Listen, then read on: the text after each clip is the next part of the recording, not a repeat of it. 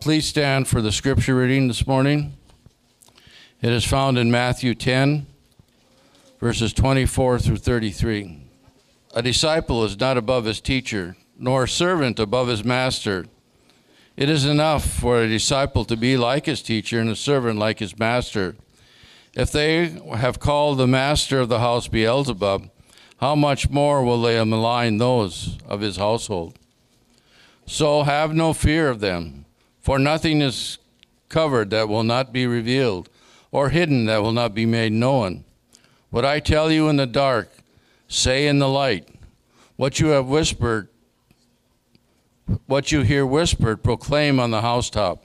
And do not fear those who can kill the body, but cannot kill the soul. Rather fear him who can destroy both soul and body in hell.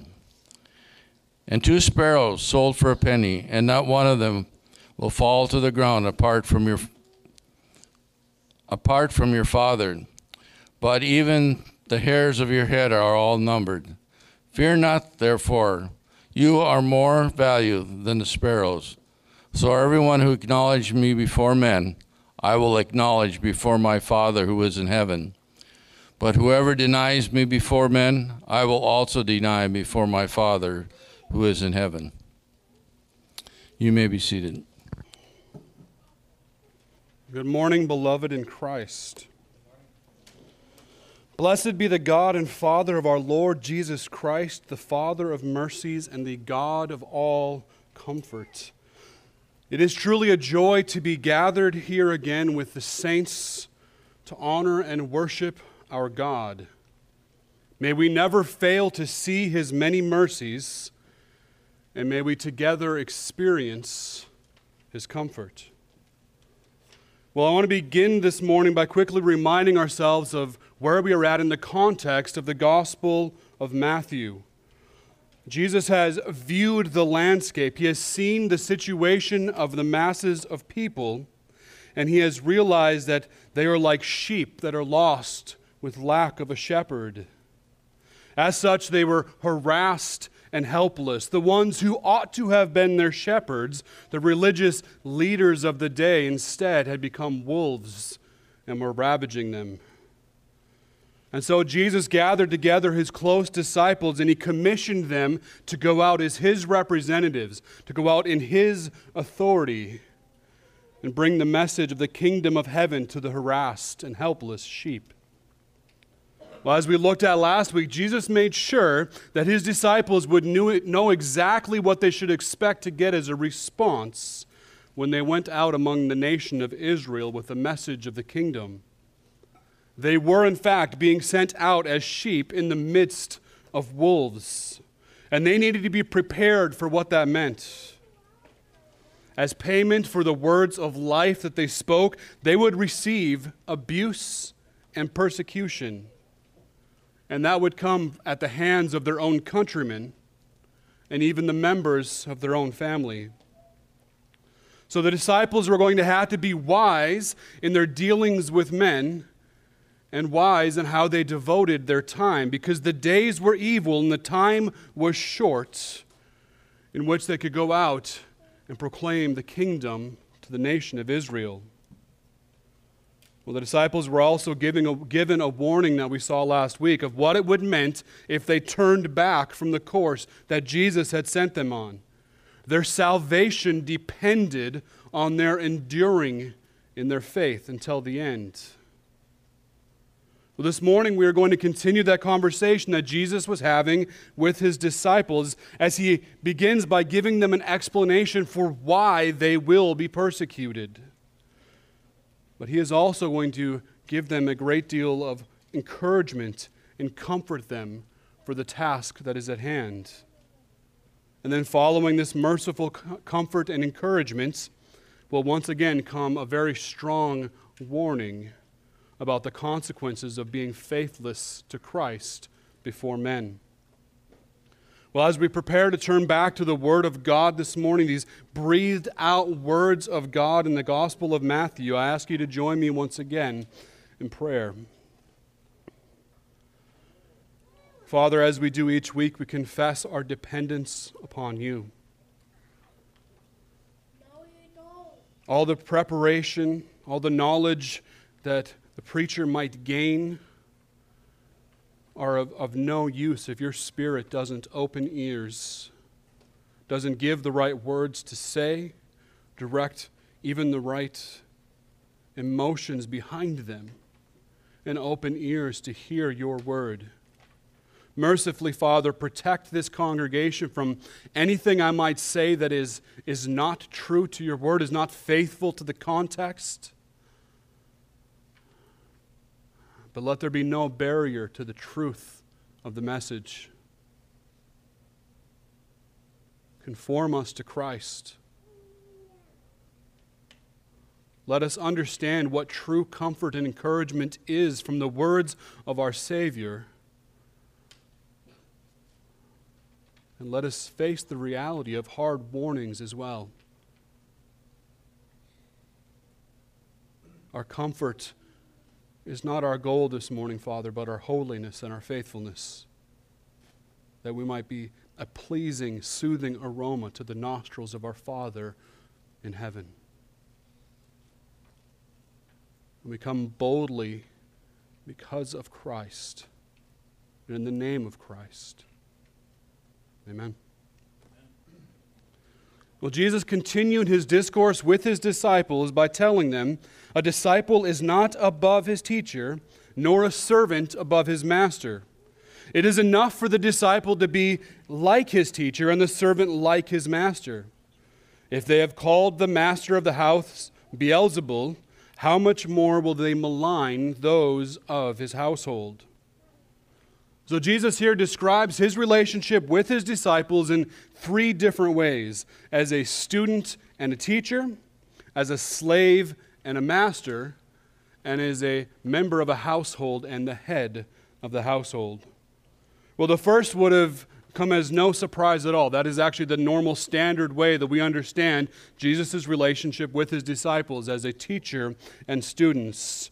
And the third might sound a little different from what we're used to seeing, but it's nothing unheard of, and it's quite easy for us to understand, the head of a house and those of his household. But the second way was more shocking, and it would have sounded much more radical. The whole structure of Jesus' relationship with the disciples, as I mentioned, was of that as of master and student. That's evident in the way that they followed him around during his ministry, the way that they deferred to him, the way that they obeyed him, the way that they took on his teaching. It is evident as we read through the Gospels that others recognize Jesus' relationship with his disciples in this way. Sometimes they would question the disciples about the words or the actions of their teacher. Sometimes they would question Jesus about the actions of his disciples. But to speak of his disciples as slaves, on the other hand, is actually unexpected. No other rabbi or teacher would speak of his students as his slaves. And no student of any other rabbi would embrace or accept that term being applied to them. Being called a slave was no more palatable in the first century than it is now.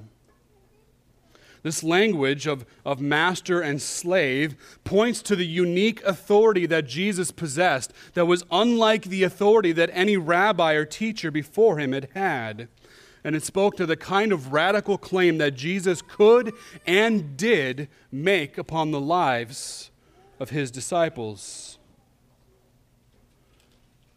Now, we might be used to the language of a slave of Christ or a slave of righteousness, but that kind of language won't show itself commonly in Scripture until the apostolic writers will own that kind of language for themselves and for the church in the years to come.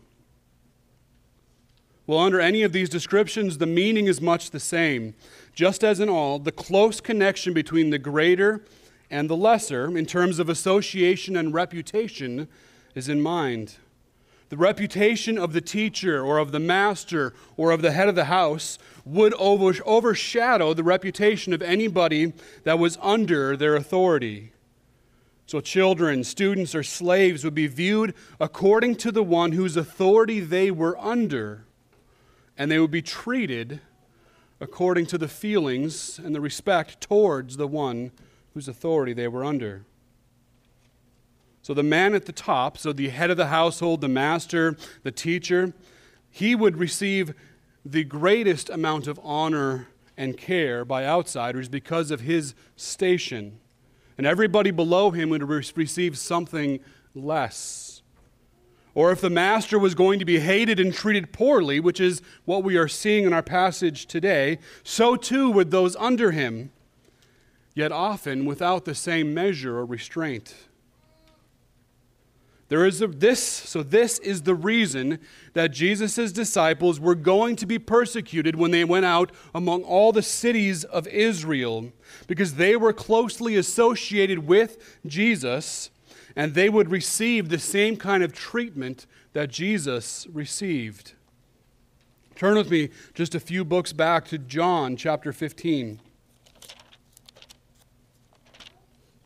John 15, we'll start in verse 18.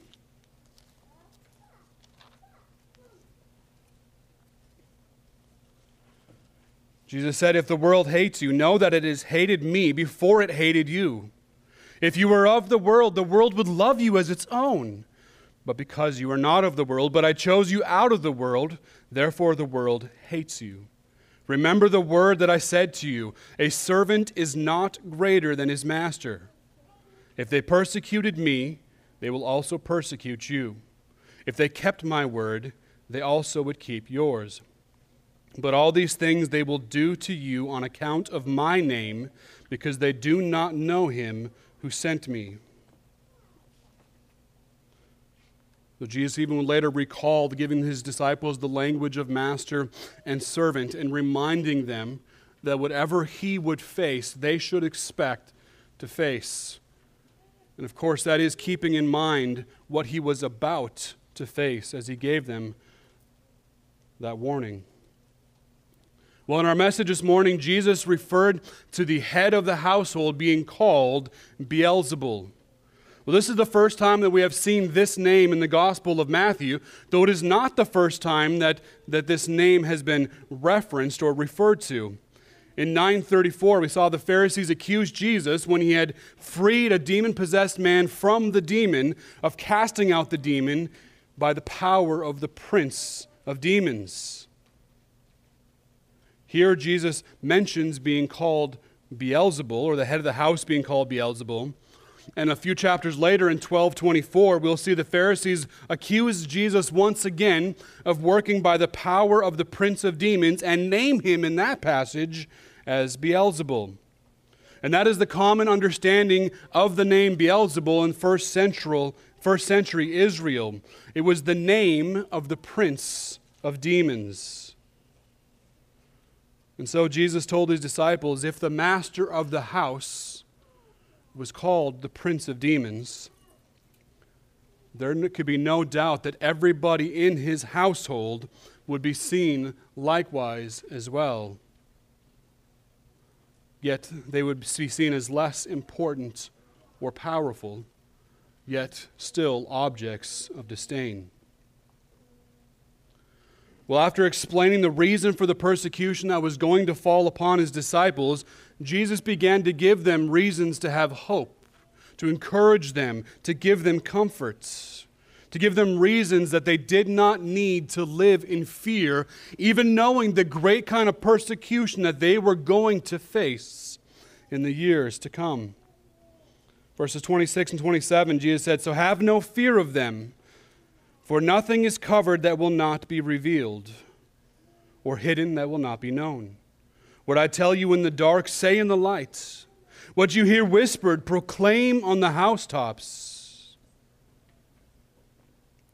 The language of things being hidden, or being in the dark, or being whispered, all point back to the way that Jesus revealed the nature and the effects of his kingdom when he was speaking before the masses.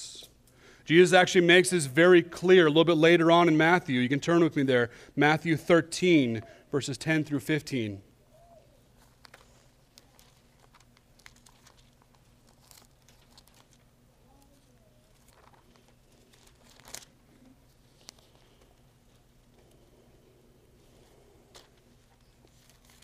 Matthew 13, 10 through 15. Then the disciples came to him and said, "Why do you speak to them in parables?" He answered them, "To you it has been given to know the secrets of the kingdom of heaven, but to them it has not been given. For the one who has, more will be given, and he will have an abundance. But from the one who has not, even what he has will be taken away. That is why I speak to them in parables, because seeing they do not see, and hearing they do not hear, nor do they understand. Indeed, in their case, the prophecy of Isaiah is fulfilled that says, 'You will indeed hear, but never understand. You will indeed see, but never perceive. For this people's heart has grown dull, and with their ears they can barely hear, and their eyes they have closed, lest they should see with their eyes, and hear with their ears, and understand with their heart, and turn, and I would heal them.'"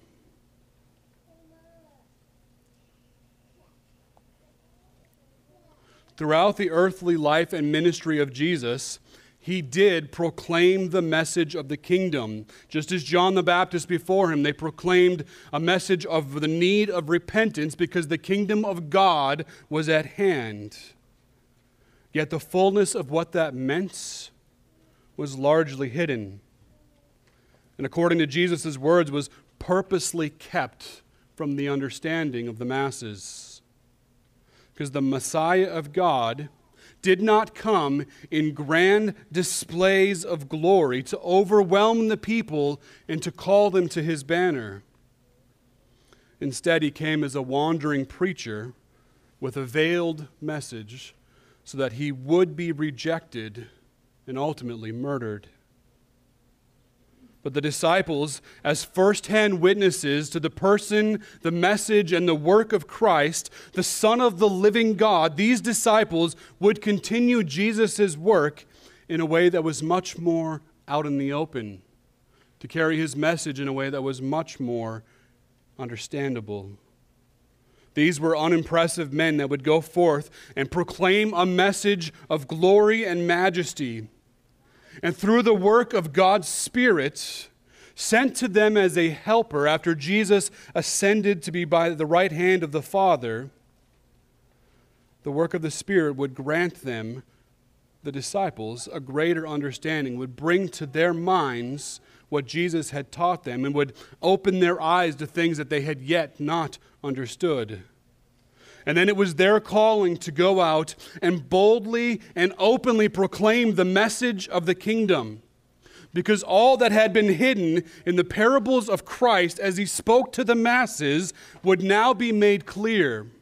All the hidden meanings, the word pictures that they just didn't understand, now that the Son of God had been crucified and rose from the dead and then ascended on high after showing himself to hundreds of people, all those things that took place before suddenly would make sense as the Spirit brought back to mind what Jesus had told them would happen. All that had been hidden would be made clear. The disciples didn't need to fear. They were being encouraged to go out confidently because the message that had been veiled from the people during the earthly ministry of Jesus was going to be revealed now that he ascended on high. Rather than working to obscure the truth from those who would hear, God's Spirit would be powerfully at work within them to open eyes, to give them faith, to make them understand. As though Christ was saying to his disciples, "Do not fear, your message will be understood, and it will have its intended effect on all for whom Christ died." Preach the gospel clearly. Preach it early. Preach it often. Preach it so that everybody will hear, and boldly be the instrument of life and death. Death to those who reject the Messiah, and life to those who would bend the knee. Well, the second reason Jesus gave them is why they did not need to live in fear, because there was only so much that men could do to them. And it paled in comparison to what the wicked themselves would face. that it was better to suffer on account of wicked men than to join them and be numbered among them in the day of reckoning. And do not fear those who can kill the body, but cannot kill the soul. Rather, fear him who can destroy both soul and body in hell. Well, Jesus does not mince any words here. He went right to the most extreme of examples, lest any of his disciples think there was any kind of room for a yeah, but kind of objection. All the suffering that they are capable of bringing to somebody, the worst that men can do to them is destroy their body. Men can kill you. And there may be and there are some very terrible ways that they can go about it, but once it is done, there is nothing else that they can do to you. And they can only do that once, and it's over. No, that isn't making light of torture or murder and the horrible things that men have done to other men throughout the centuries. It is simply putting it into its proper perspective. Even if we wanted to take the extreme of the hypothetical, if some kind of gruesome torture was metered out over an entire lifespan of years, the suffering that that person could receive could still only last so long. And the process, no matter how drawn out it might be, cannot be repeated. It has an end date. It will be finished. So even in the most extreme case, Jesus was telling his disciples not to fear men, because that is the worst they can do. They can kill you. Of course, that would sound absolutely ludicrous to say, well, what's the worst they can do? They can horribly torture you for as long as they can keep you alive, and they can kill you. That would sound ludicrous, except for the fact that Jesus compares it to something much, much worse. Man has the ability to torment another man for a lifetime, but that is as far as his power goes. God can and will do far worse to all of his enemies. Of course, we don't often talk about God like that, do we? It's not the typical kind of way we think about God. It's not the way we lead into a conversation with somebody when we're talking about God. It's another one of those things you're not going to see cross-stitched on some little old lady's pillow on her couch. Fear him who can destroy both the body and the soul in hell.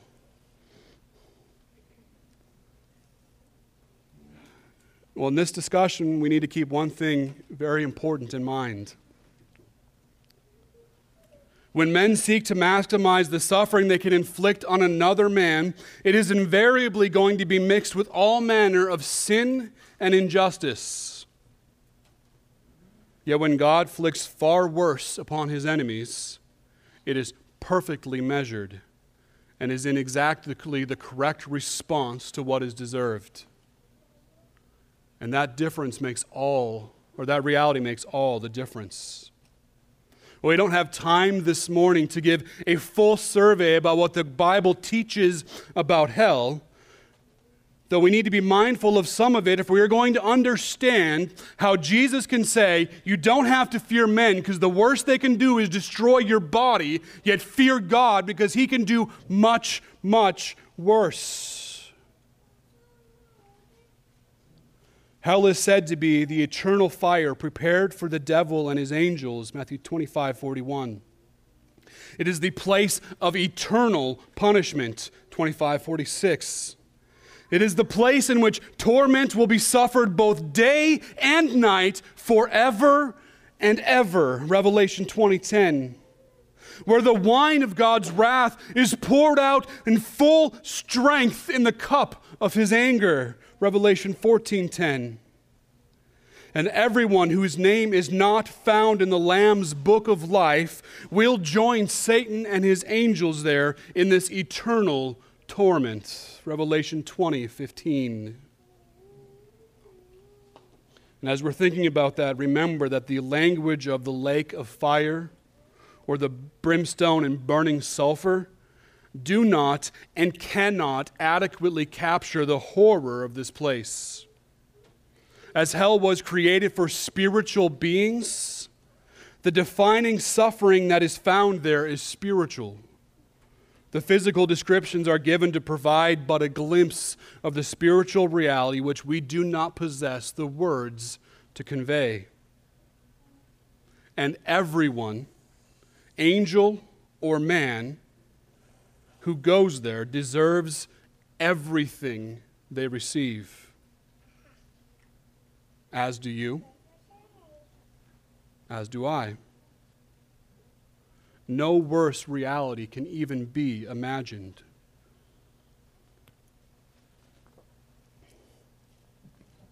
Beloved, we are called to be peculiar beings on this earth. We are the ones who have been given an eternal perspective. We cannot live like everyone else. We cannot be held in the same kind of bondage and fear that holds everyone else. Reading Isaiah 8:12 through 15. Do not call conspiracy all that this people calls conspiracy, and do not fear what they fear, nor be in dread. But the Lord of hosts, him you shall honor as holy. Let him be your fear.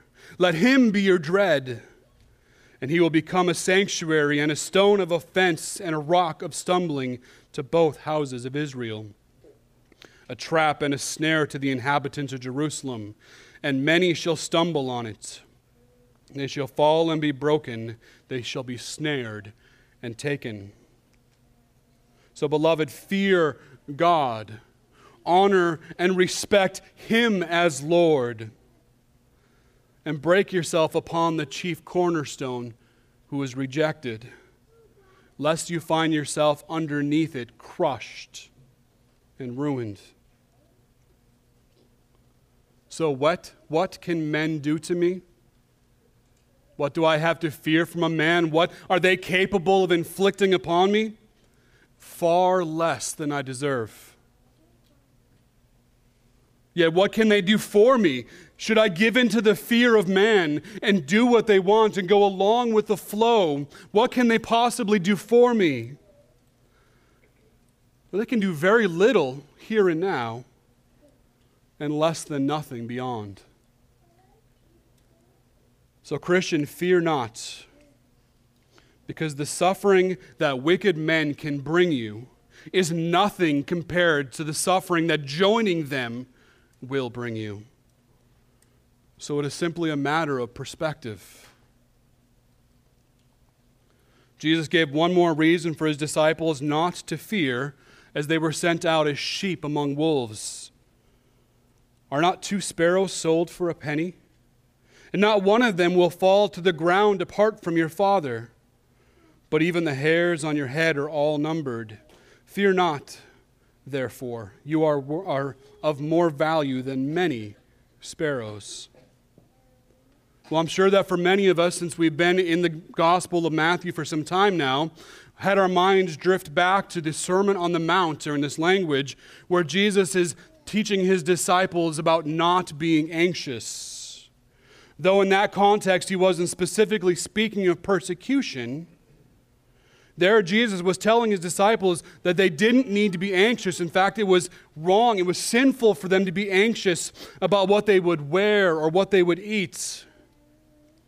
Because God clothed even the common flowers of the field in majesty that the greatest of kings had never known. And he provided food even for the common birds who did not plant fields and gather in a harvest. And God's children were of much greater value than the flowers of the field or the birds of the air. The Gentiles worried and obsessed over their base needs. But God's people were to devote themselves to his kingdom and to his righteousness. They were to trust that everything they needed would be given unto them.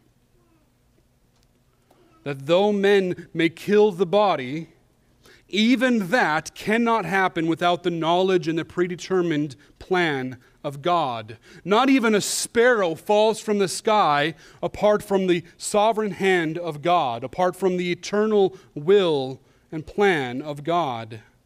How much more consideration then do you think that God gives to his children?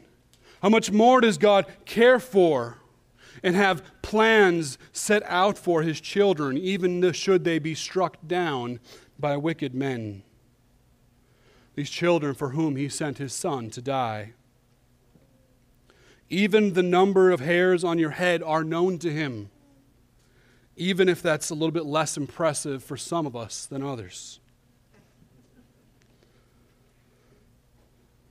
After encouraging his disciples with these 3 reasons that they did not need to live in fear, even though they were going to face great evil at the hands of even evil men, Jesus gave them a great promise to sustain them in their darkest hours, followed by a grave warning that if they allowed the fear of man to silence them, they would face. So everyone who acknowledges me before men, I will also acknowledge before my Father who is in heaven. But whoever denies me before men, I will also deny before my Father who is in heaven. Beloved, in a very real way, our faithfulness to Christ in the face of the trials that we will face in this life will determine or be reflected in the attitudes of Jesus toward us in the day of judgment. Let that sink in for a moment. Our faithfulness to Christ in the face of persecution determines his attitude towards us on the day of judgment. We spend most of our time extolling the free gift of our salvation, this undeserved, unmerited favor from God, this grace by which we are saved. And yet there is also a direct connection to how we live on this life and what we can expect to experience after it is gone. We've seen something like this before already in our study of the Gospel of Matthew, chapter 6, 14 and 15. For if you forgive others their trespasses, your heavenly Father will also forgive you. But if you do not forgive others their trespasses, neither will your Father forgive you your trespasses.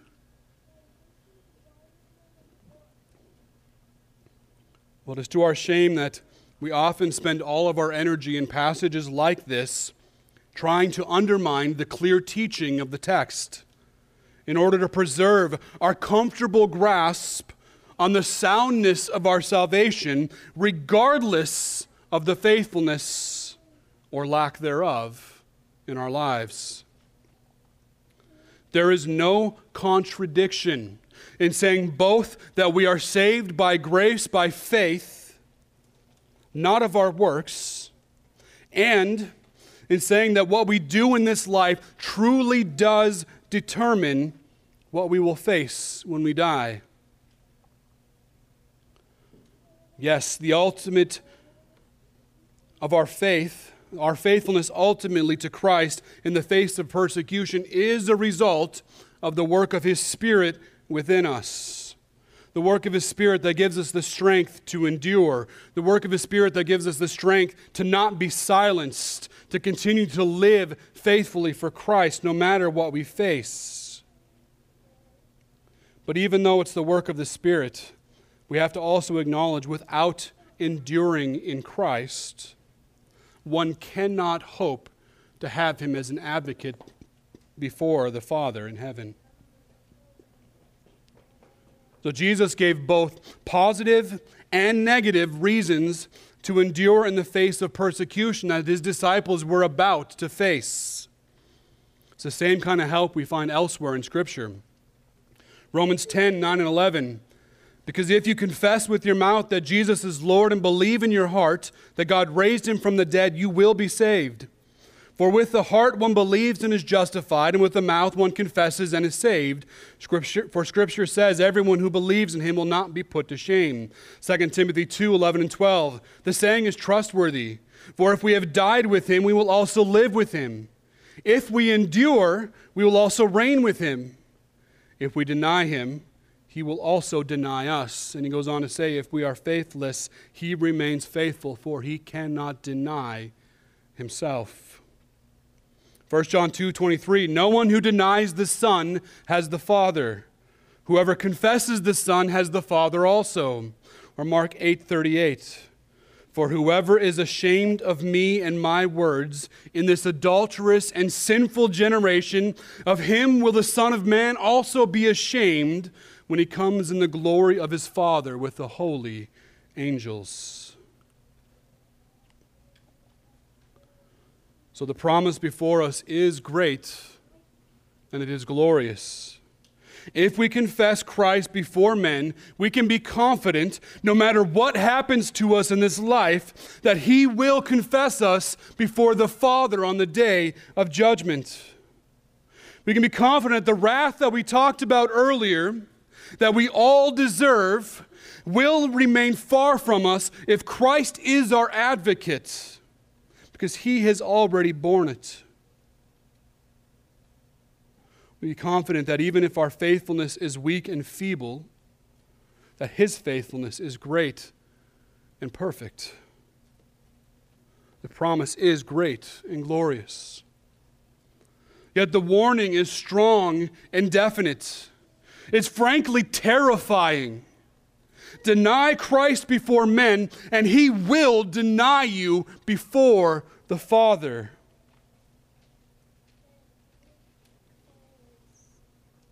So the promise is great, just as the warning of denying is strong and terrifying.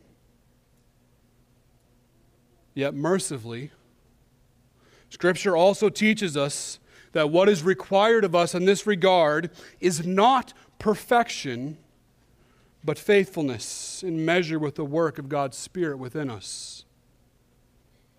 Beloved, that does not remove the threat from those who would presume upon the mercy of Christ,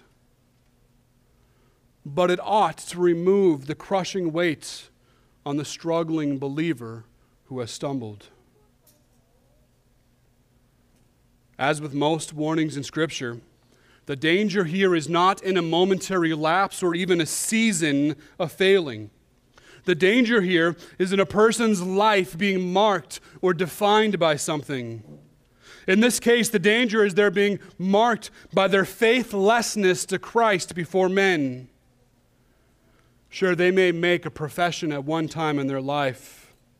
They may even cast out demons in the name of Christ, as we have seen in the Sermon on the Mount. Yet, if their lives are marked by faithlessness instead of faithfulness, they will be denied before the Father. A good example of what I mean by this is found in Peter.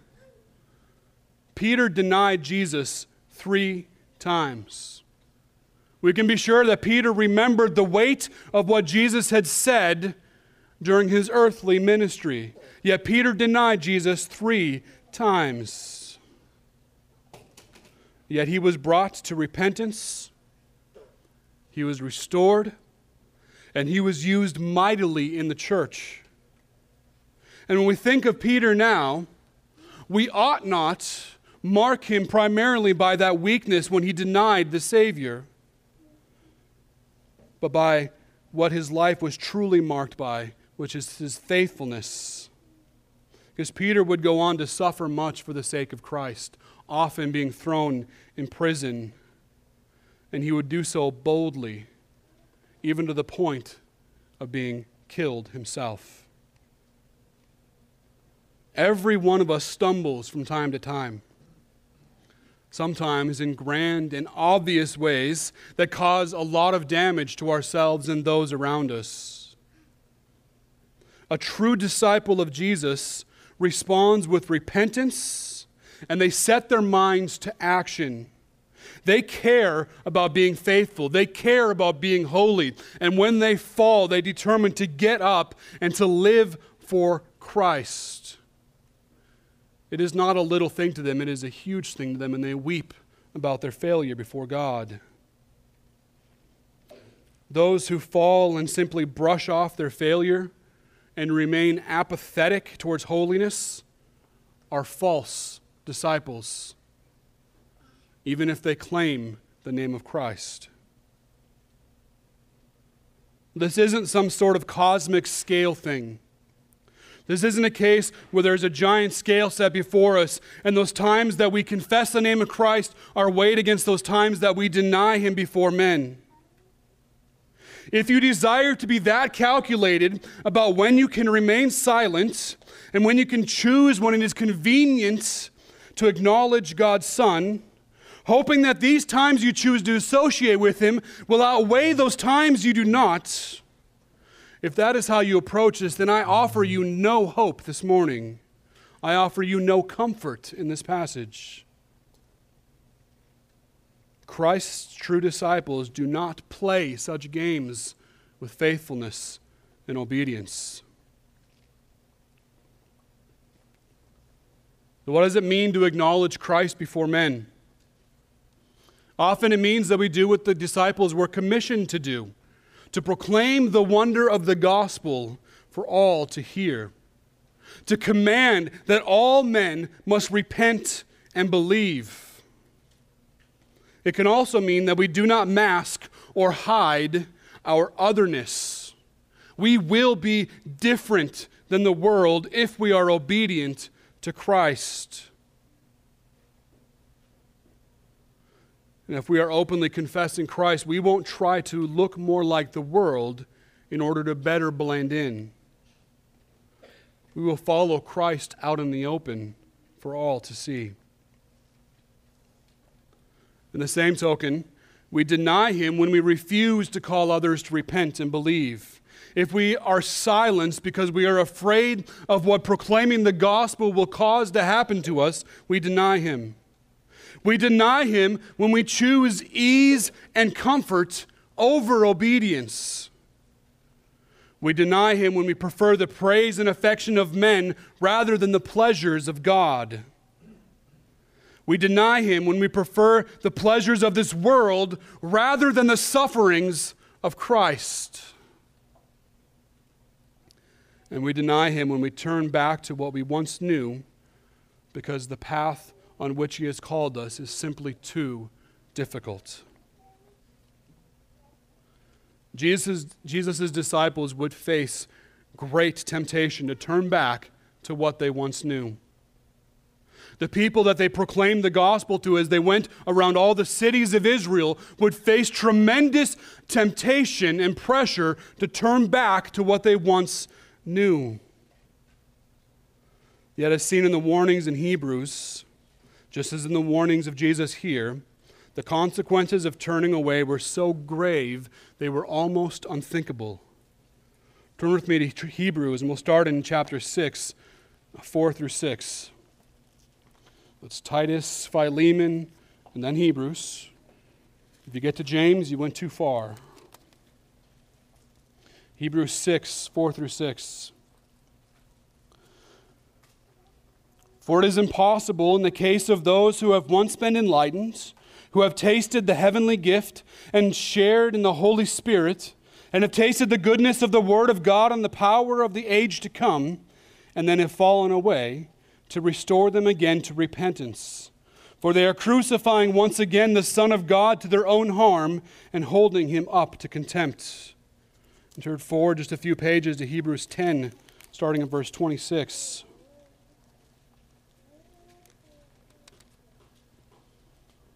See a similar warning. For if we go on sinning deliberately, after receiving the knowledge of the truth, there no longer remains a sacrifice for sin, but a fearful expectation of judgment and a fury of fire that will consume the adversaries. Anyone who has set aside the law of Moses dies without mercy on the evidence of 2 or 3 witnesses. How much worse punishment do you think will be deserved by the one who has trampled underfoot the Son of God and has profaned the blood of the covenant by which he was sanctified, and has outraged the Spirit of grace. For we know him who said, 'Vengeance is mine, I will repay.' And again, the Lord will judge his people. It is a fearful thing to fall into the hands of the living God."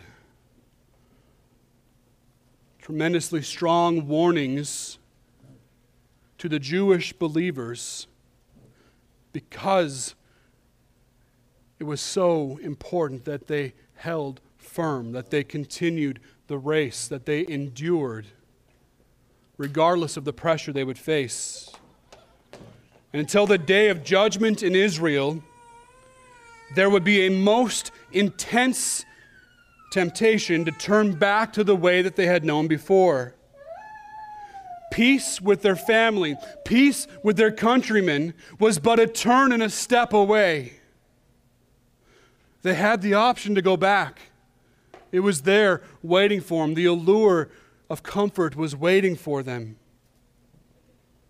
After 70 AD, there would be no more temple or sacrifices. The heart of their religion. There would be none of that to turn back to. That would remove much of the immediate pressure, but it would not remove all of the pressure to turn or to apostatize. That continues through the centuries.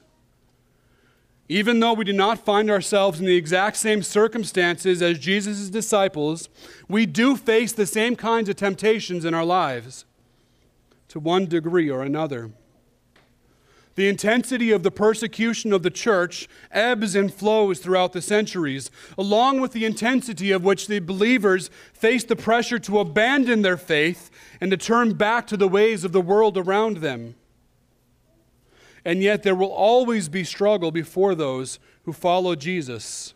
Always be a struggle whether they will pay the price to remain faithful to Christ, or if they will follow the flow of the masses down the broad road of destruction. And this has been true and will be true even in those times when the dominant culture is more or less Christian. Beloved, the way that our society treats the Jesus of the Bible, and I say the Jesus of the Bible as opposed to the effeminate, weak-wristed pansy man that is put forward by the faithless and apostate churches across the land. The way that they treat the Jesus of the Bible will show how they will treat those who are in the process of becoming more like him. We can still expect no better than the treatment that our Master receives. Remember, the greatest thing that can be hoped for by a disciple is that they will become like their Master. That carries a unique force for the Christian. Everything the Christian aspires to is that they might receive what they have been promised in Christ. That the Christian willingly endures whatever suffering and persecution they might receive on account of the gospel, because everything they hope for in this life and in the life to come is found only in Christ. 1 John 3:2-3, "Beloved, we are God's children now, and what we will be has not yet appeared. But we know that when he appears, we shall be like him, because we shall see him as he is. And everyone who thus hopes in him purifies himself as he is pure." Ephesians 4:20-24, "But that is not the way that you learn Christ, assuming that you have heard about him and were taught in him, as the truth is in Jesus. To put off your old self, which belongs to your former manner of life and is corrupt through deceitful desires, and to be renewed in the spirit of your minds, and to put on the new self, created after the likeness of God in true righteousness and holiness." Or Colossians 3:1-4, "If then you have been raised in Christ, seek the things that are above, where Christ is, seated at the right hand of God. Set your minds on things that are above, not on things that are on the earth. For you have died, and your life is hidden with Christ in God. When Christ, who is your life, appears, then you also will appear with him in glory."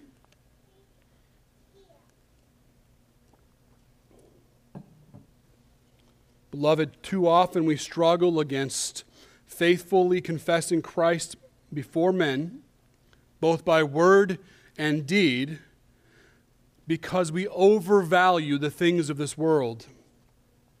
Because we don't actually believe that God can and will supply both for our needs and for our greatest desires.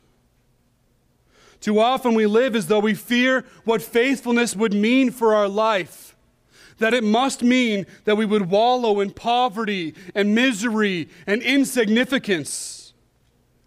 As if those conditions were somehow more glorifying to God. I think we also struggle with faithfully confessing Christ before men because we underestimate the seriousness of the consequence of apathy. Or perhaps we see the Christian life, the true, dedicated Christian life, the faithful Christian life, we see that always as tomorrow's ambition.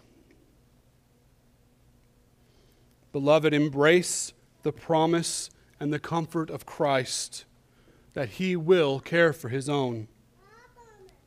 And heed the warnings about what clinging to the trappings of this world will cost you. Jesus can and will supply for your every need. And He will do so above and beyond what we could ever deserve or hope for. Never doubt that Jesus is faithful and that Jesus is good. Today is the day to live faithfully to His calling. Today is the day to openly acknowledge the message that we know will be foolishness to the world that is lost and dying. And remember that eternity really is on the line. Father, we thank You for Your words of warning. Thank You for Your words of comfort. We thank You that Christ is so very much more faithful than we could ever be.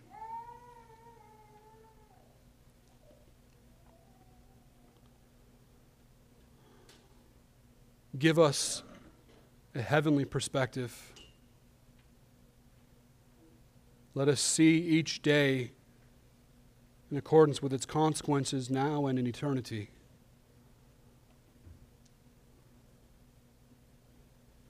And let us devote ourselves to those things that are honoring and good and beautiful and pleasing to You.